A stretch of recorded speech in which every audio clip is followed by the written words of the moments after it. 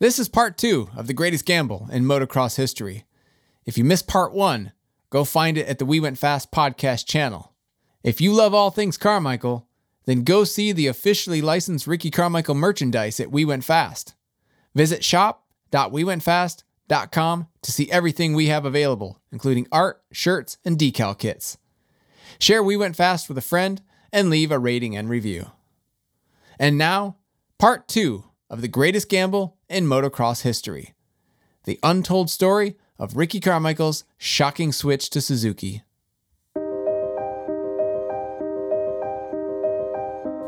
January 2004. A mother's love. Jeannie Carmichael played dual roles throughout her son's upbringing and professional racing career. She was a mother first and an accountability coach second. When Ricky showed up at the practice tracks around northern Florida, more often than not, it was Mama C who brought him. And rather than sit in the truck reading romance novels, she recorded lap times. The one time she missed a practice session that she could have attended, he crashed and broke his collarbone. Long after Ricky moved out of the house and paid experts to train and coach him, Mrs. Carmichael stayed engaged. When he traveled to California to work with the race team, she wanted daily check-ins from Baker. Did he improve today? What is going on? Alden, are you letting it slide out there? Even though Jeannie says she and Ricky's father, Big Rick, didn't, quote, get involved in decision and deal making, she was still aware of what happened with teams and sponsors. She corresponded often with Ray Blank. Blank was so respectful of Jeannie's involvement that he sent her flowers every single time Ricky won on a Honda. That's 51 bouquets if you're counting. On January 27, 2004, she sent an email to Blank with the subject line, "New email." She passed along new email and mailing addresses. Blank replied the following day with pleasantries and a thank you and asked how Ricky was doing. "I haven't bothered him on Chuck Miller's advice," he wrote, "but I'm hoping he's getting through this okay. Saturday nights just aren't much fun this year." Jeannie responded just 2 hours later. "Actually, I believe Ricky's struggling in all caps, more than anyone realizes not being part of the SX season," she wrote back. To be so prepared physically and mentally, then have things stop abruptly is something he's never had to deal with. While maintaining professionalism and discretion, it's easy for him to mask a lot of emotions. If Chuck advised you against phoning Ricky, that may have been a while back. With time progressing and the upcoming seasons approaching, I know for a fact Ricky would like to hear directly from you. Blank replied later that day and said he would reach out to Ricky. He also said he was working on the, quote, contract situation, which faced the same obstacles he had already discussed with Mormon and Ricky. He also mentioned a new challenge. The yen to dollar depreciation had affected Honda's profitability. "But Gary and Chuck and I are plodding through it," he wrote. "We just have to be a bit more patient." Ricky doesn't remember struggling to cope or even being in a dark or depressed state after surgery and recovery. But people close to him then, and still today, have different recollections. "It was surprising that no one from Honda had called you guys," says J.H. Leal in a three-way conversation with We Went Fast and Carmichael. "There was no contact." As president of Ricky Carmichael Racing, Leal manages Carmichael's endorsements, appearances, and requests. Before he moved into his current role, he was a close advisor during Carmichael's motorcycle and auto racing careers, and worked as a district sales manager for American Honda from 1998 to 2002. In a 2004 conversation with Gary Christopher, he remembers saying, "Somebody should give Ricky a call." Christopher says they did have concern for Carmichael, but felt like they were on a tightrope. "We were just kind of trying to figure out, where is that line?" Christopher says. "How much did we communicate? How much did we not? I'm sure more communication could have been better." Christopher knew Carmichael and his circle were getting anxious. He flew to Orlando to meet in person with Mormon, not to finalize terms of a contract, but to show Honda's commitment to their franchise rider. Mormon claims he did not know what Gary's intentions were for the meeting, but remained positive. We were all hopeful that Honda would break out of their normal deal-making paradigm and be willing to directly address some of the deal points we proposed in the July 2003 proposal, Mormon says. Both Mormon and Christopher said the meeting went well, but nothing moved forward.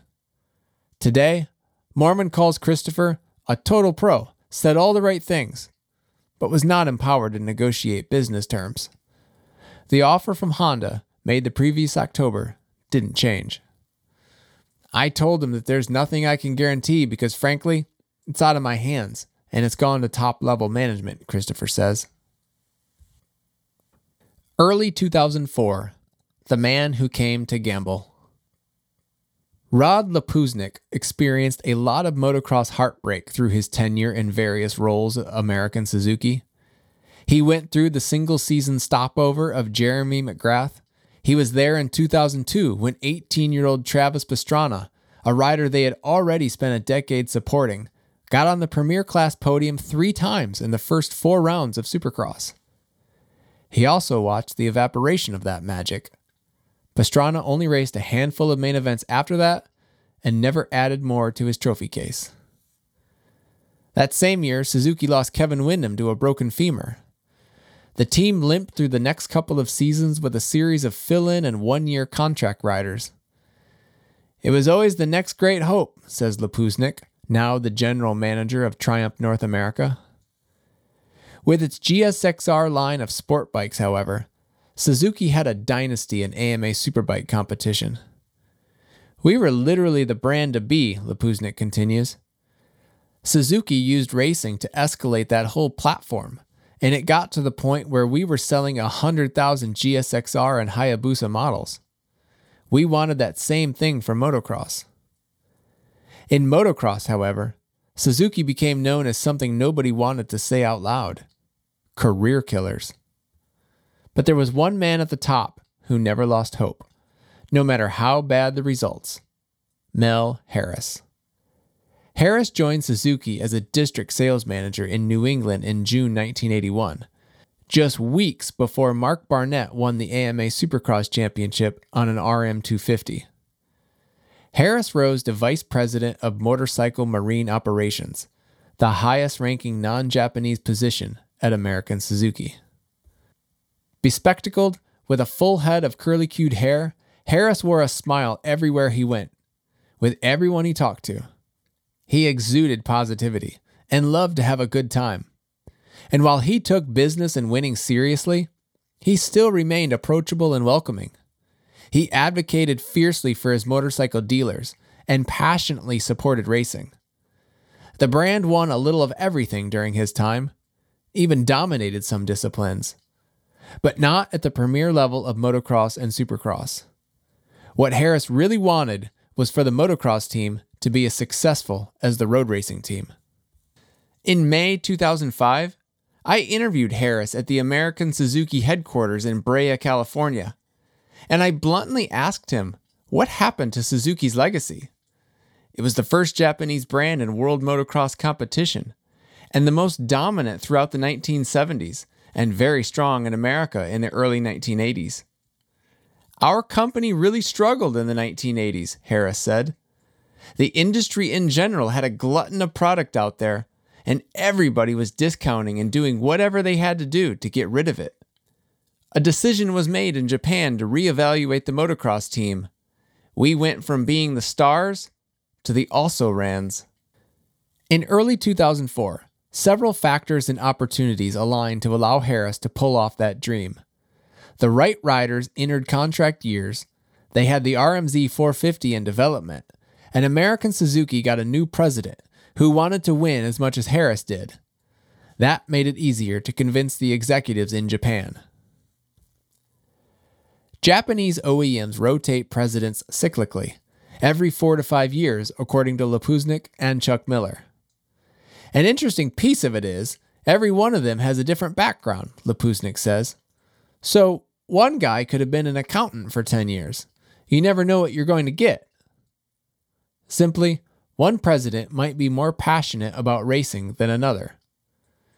In January, Suzuki announced an organizational realignment and the appointment of Masaki "Mac" Kato as president of corporate operations for American Suzuki's motorcycle marine divisions.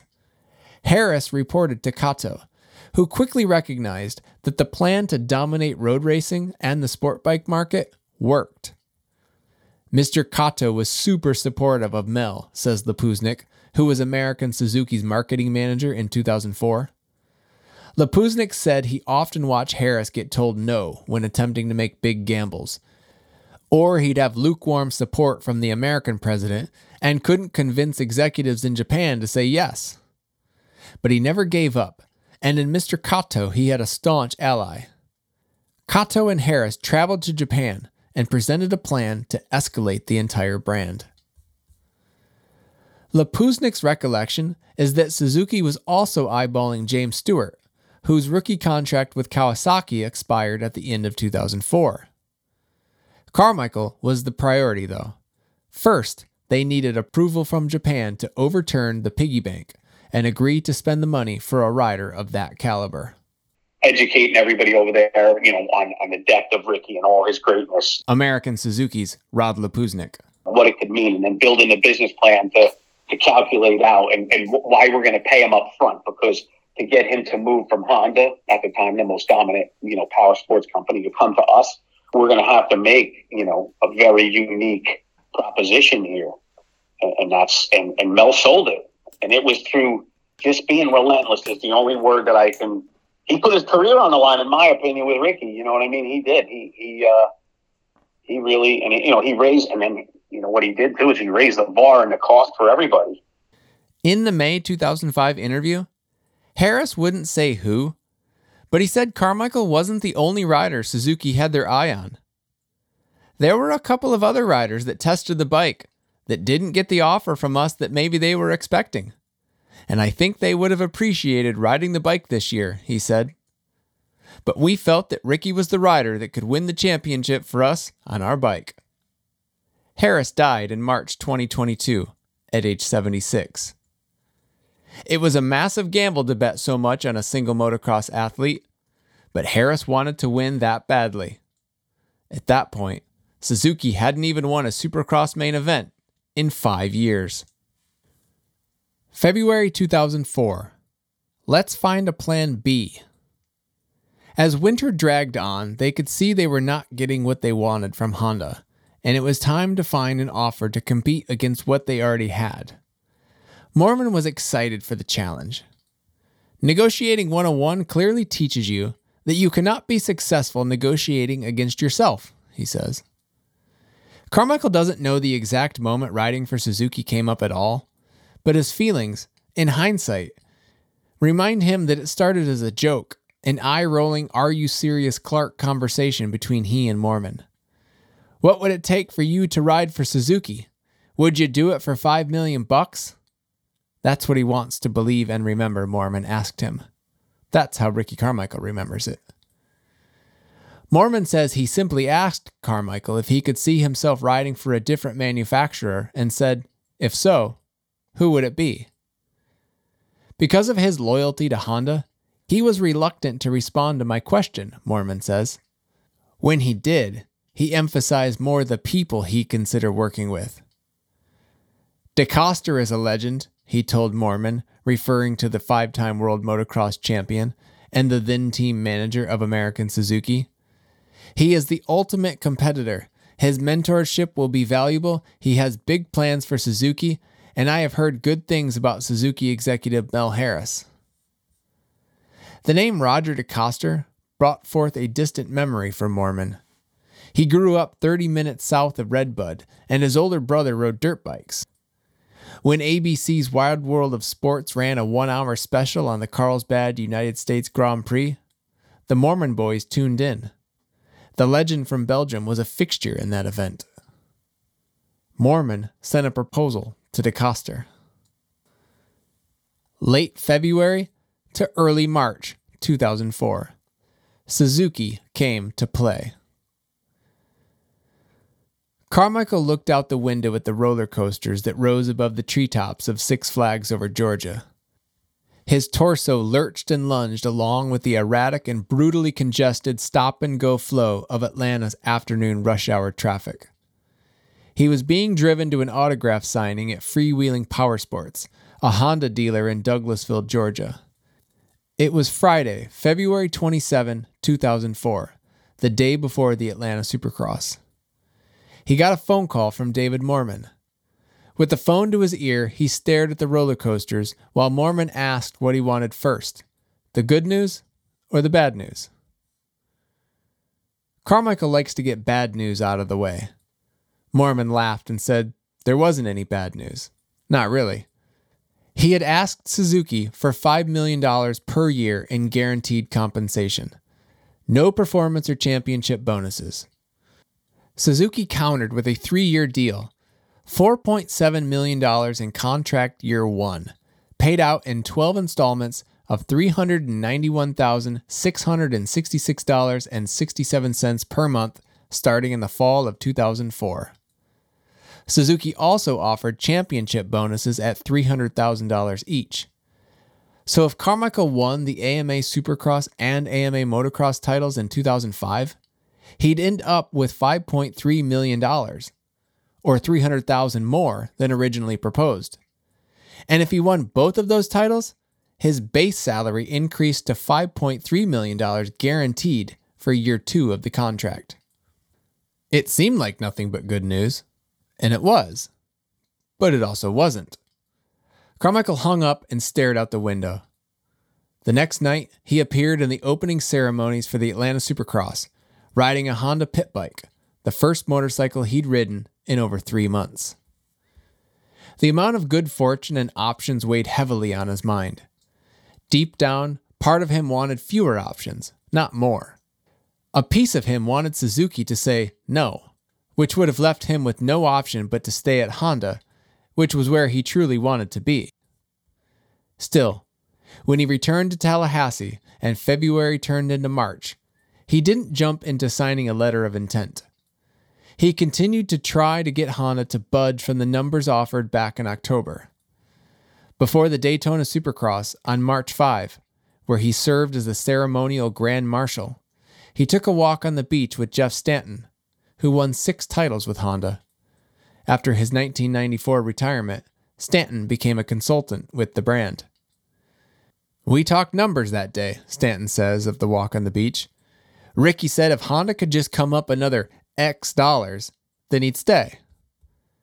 Stanton went back to his room and called Ray Blank, with whom he had a good working relationship. "I'll never forget what Ray said to me," Stanton says, reminiscing. He said, "Jeff, at some point you have to separate the friendship from the business." And then that was it. March 2004. Roger DeCoster smells opportunity.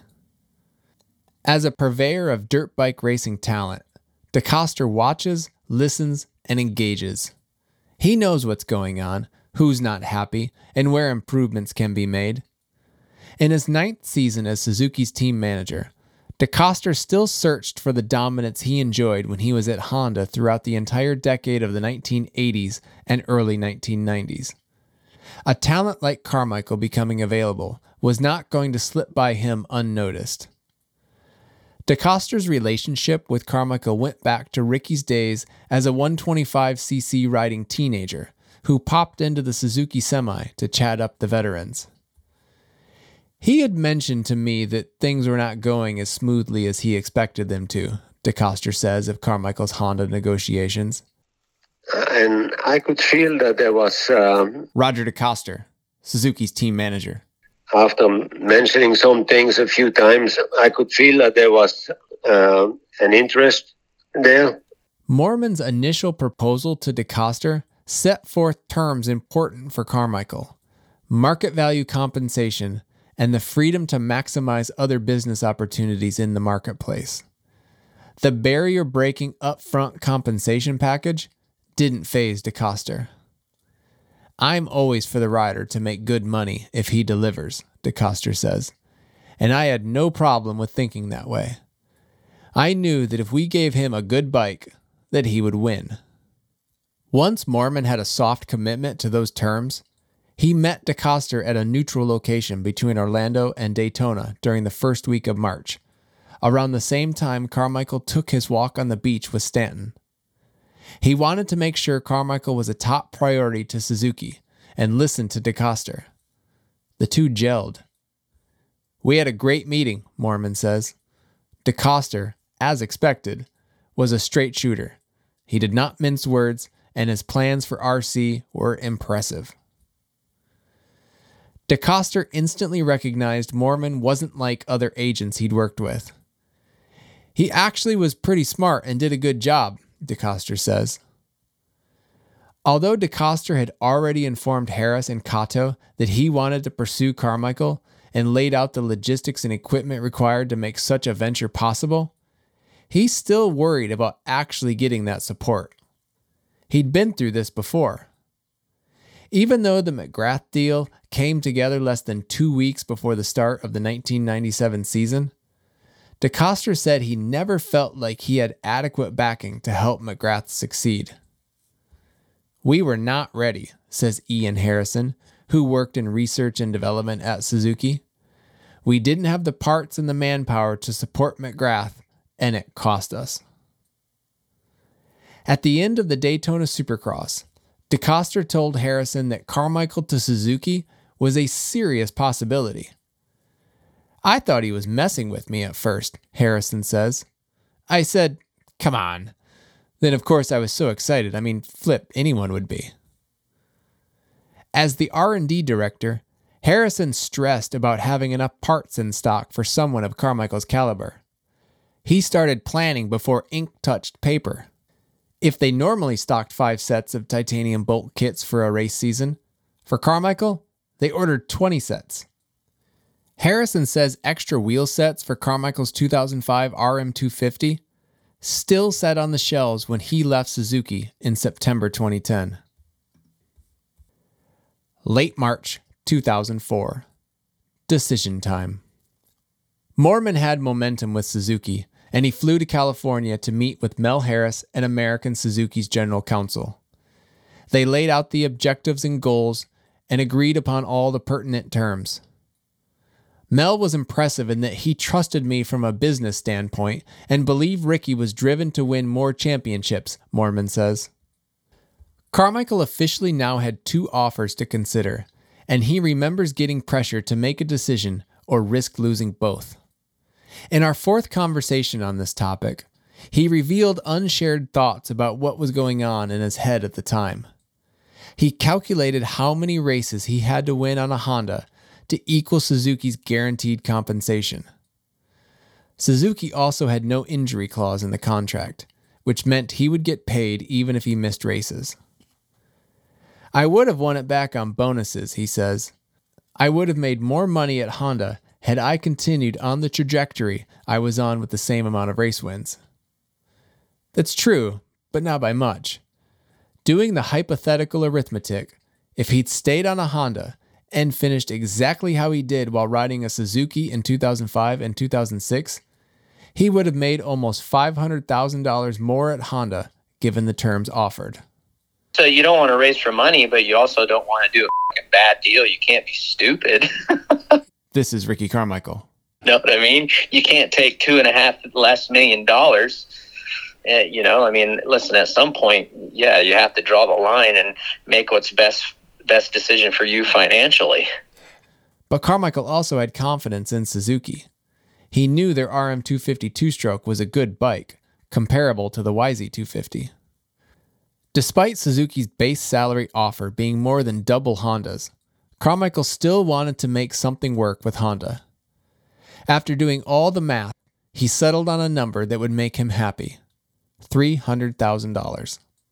If Honda would agree to raise the base salary offer from $2.3 million to $2.6 million, he'd sign the contract and stay with Honda for 2005 and beyond.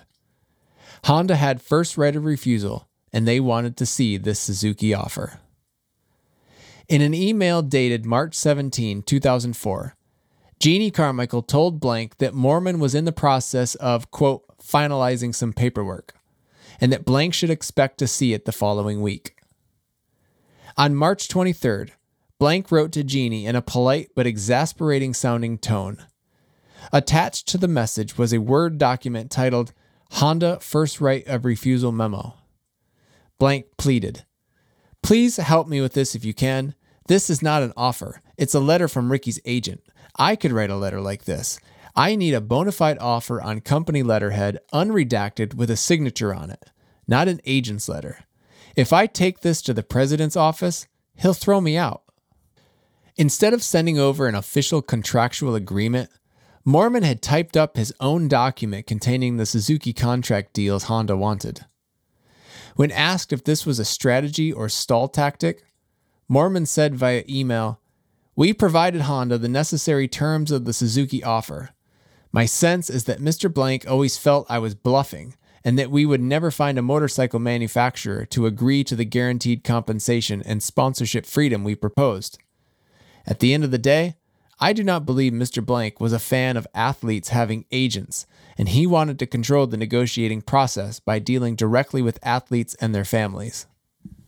2 days later, Thursday, March 25, Blank wrote to Jeannie again. He said he had spoken via phone with Mormon and was given 48 hours to respond. Blank told Jeannie he needed more time because of staffing logistics. He didn't have the necessary people with him to make this decision. "I'm now waiting on David's callback after he discusses my dilemma with Ricky," Blank wrote. "It doesn't sound too positive to me. I'll let you know as soon as I hear something." Carmichael told Mormon to tell Blank that he wanted this thing finished for good. He planned to start riding again on exactly April 1st. He believes his memorable phone call under the oak tree, where Blank said Honda's offer was final, happened on March 25. He wishes he could recall the emotion that his friend and mechanic Mike Gosler saw in that moment, but he doesn't. At that point, straight up, it was just a fucking business deal. Like I wasn't disappointed in his tone. I wasn't disappointed in, it coming across arrogant. I was disappointed they wouldn't cough up to $300,000. It was purely a business decision at that point. When they didn't, he knew he could make a decision and move on. At one stage, it was like, finally, I have peace. I can make my decision and move on. I hate gray area. I hate being in limbo, no matter what it is in life. If it's personal affairs, whatever it might be, I can't stand gray area. Chuck Miller acknowledges that while it came down to $300,000 for Carmichael, it was about more than that for Honda, that they were already overextended.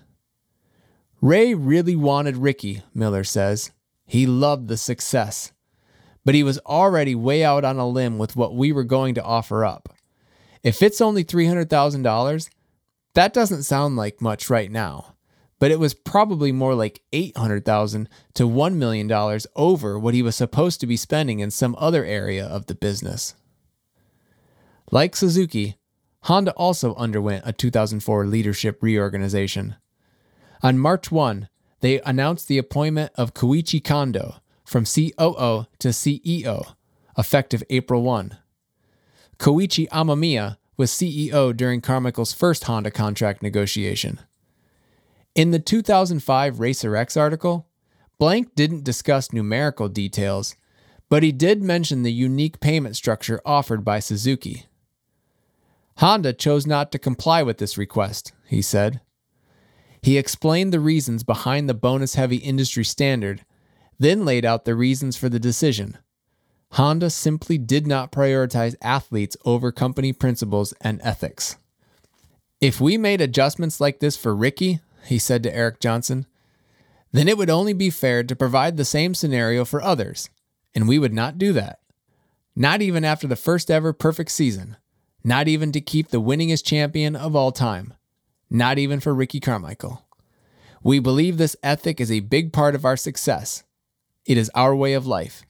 And if we lose a Ricky Carmichael or even a Valentino Rossi over our principles, so be it." A few paragraphs later, Blank also confirmed he was eventually given a copy of the Suzuki contract and a deadline, and that he made a difficult phone call to Ricky, asking one last time to reconsider the situation. And yeah, when he just said, "Nope, this is our final offer," I'm like, "All right, thanks." And I'm like, right then and there, I called David. I told him, "Hey, this is a conversation I had," and I just basically go ahead and button up the Suzuki offer, and let's go to hard copy. Mel Harris's signature on the official racing endorsement and personal services agreement between RC Racing LC and American Suzuki Motor Corporation is dated March 25, 2004. Carmichael kept the cover letter Moorman sent along with 3 copies of the Suzuki contract, which were waiting for him on April 3rd in a suite at the Pontiac Silverdome in Michigan. "I know this process has been difficult for you," Moorman wrote. "You have handled it with dignity, and I am very proud of you. Congratulations on establishing a new standard in the industry. You deserve all the benefits." With Roger DeCoster standing next to him, Carmichael officially signed a contract to ride for American Suzuki, a company that had only won 4 Premier Class AMA Supercross and Motocross championships in his lifetime. He was leaving a company that had won 27 championships in that same span, 4 of them being his own. April 3, 2004. The Wildfire. J.H. Leal sat on a runway-bound airplane when he got a phone call just as he was about to power down his cell phone. "I did the deal with Suzuki," Carmichael said. Leal knew about the negotiations but was still shocked. Shocked that Carmichael did it, shocked that Honda didn't do it, and apprehensive about the eventual outcome once starting gates dropped in 2005. He worked at Fox Racing in 1997, and as the gear sponsor representative, saw what McGrath went through. He asked Ricky, "Are you good with this?" "Yeah, I'm good," he replied. "I'm going to go win on that thing." Leal could feel the confidence in Carmichael's voice, but he couldn't ask any more questions.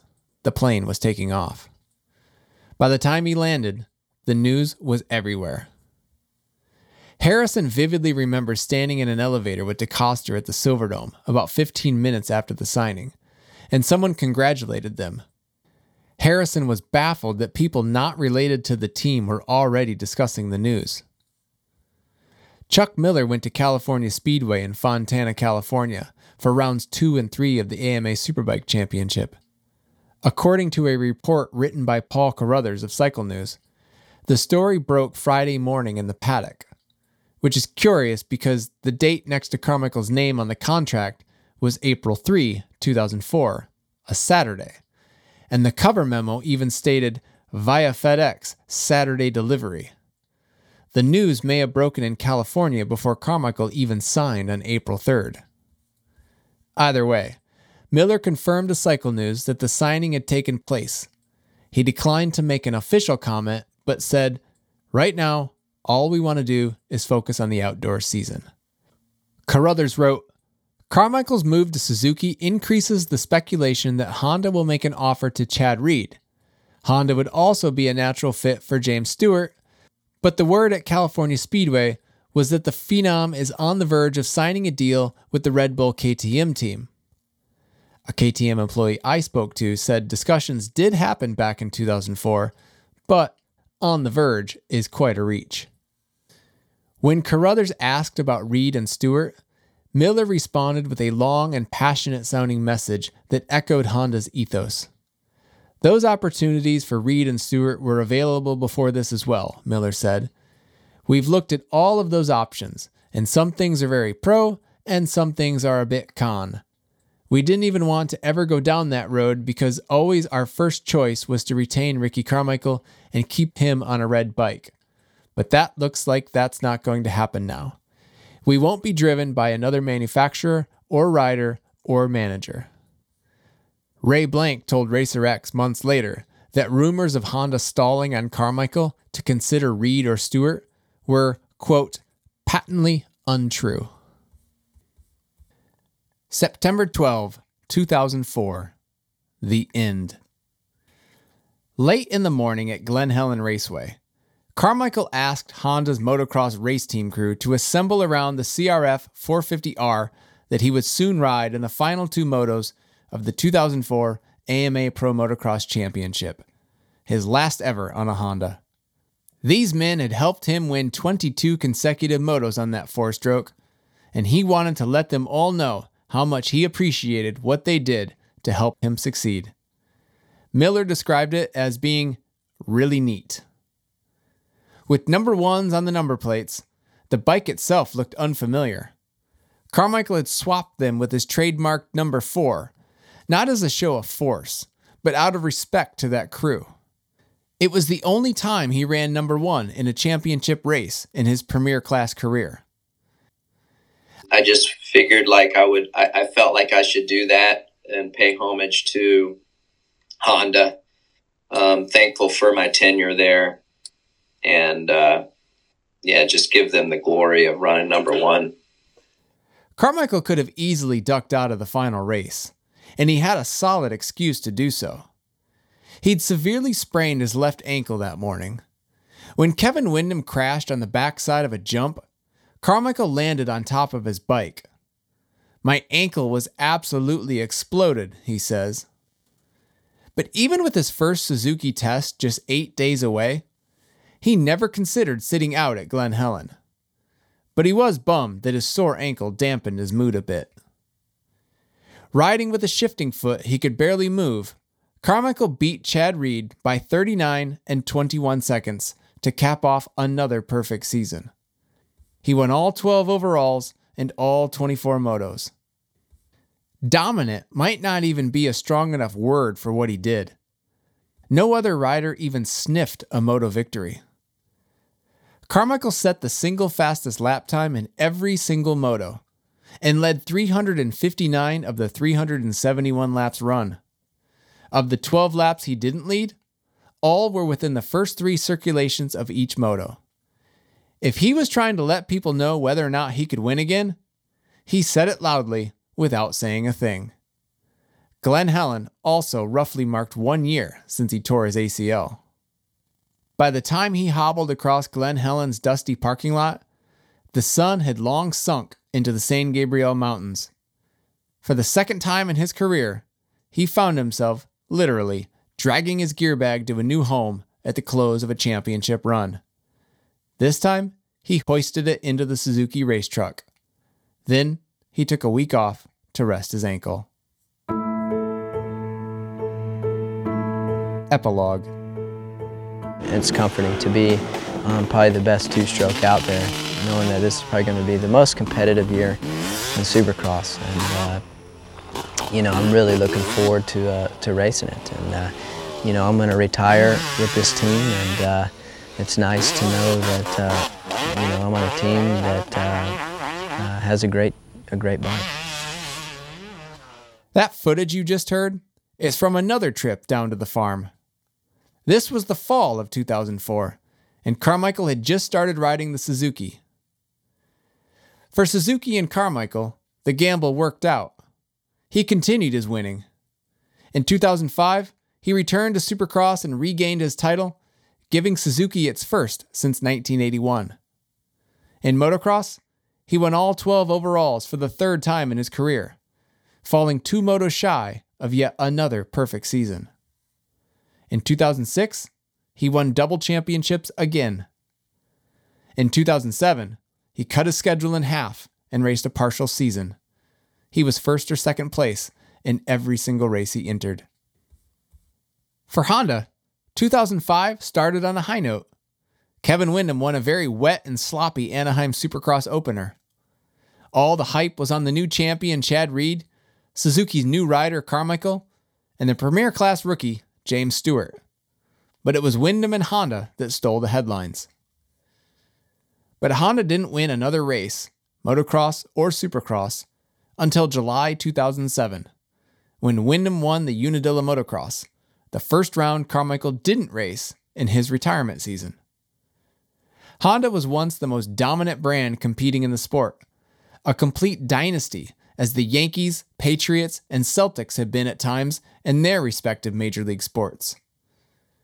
When Chase Sexton fell 7 points shy of winning the 2022 Pro Motocross title, Honda's premier class drought extended to 18 seasons and set a new record among brands that have been active since the 1970s.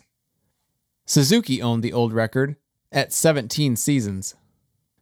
Johnny O'Mara, who won his championships with Honda in the 1980s and now works with brothers Jet and Hunter Lawrence as a riding coach, says Honda has definitely paid a steep price over the past 2 decades. He's optimistic, though. It's going to happen in the near future, he says, but they still can't move forward without thinking about Ricky. On May 13, 2023, it finally happened. Well, we can say this, 2023 has been a season of chase. And with one turn to go, it will be Chase Sexton taking the 450 title. Honda's agonizing drought ended a few months shy of 19 years. Throughout the Monster Energy Supercross season, Sexton stayed in the hunt despite a series of inexplicable, win-robbing late race crashes and a costly mid-season points penalty.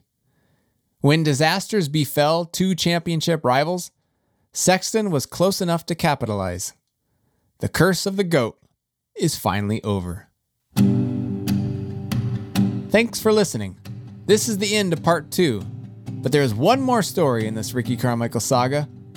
24-0, Ricky Carmichael makes lightning strike twice. We'll hit the We Went Fast podcast channel soon.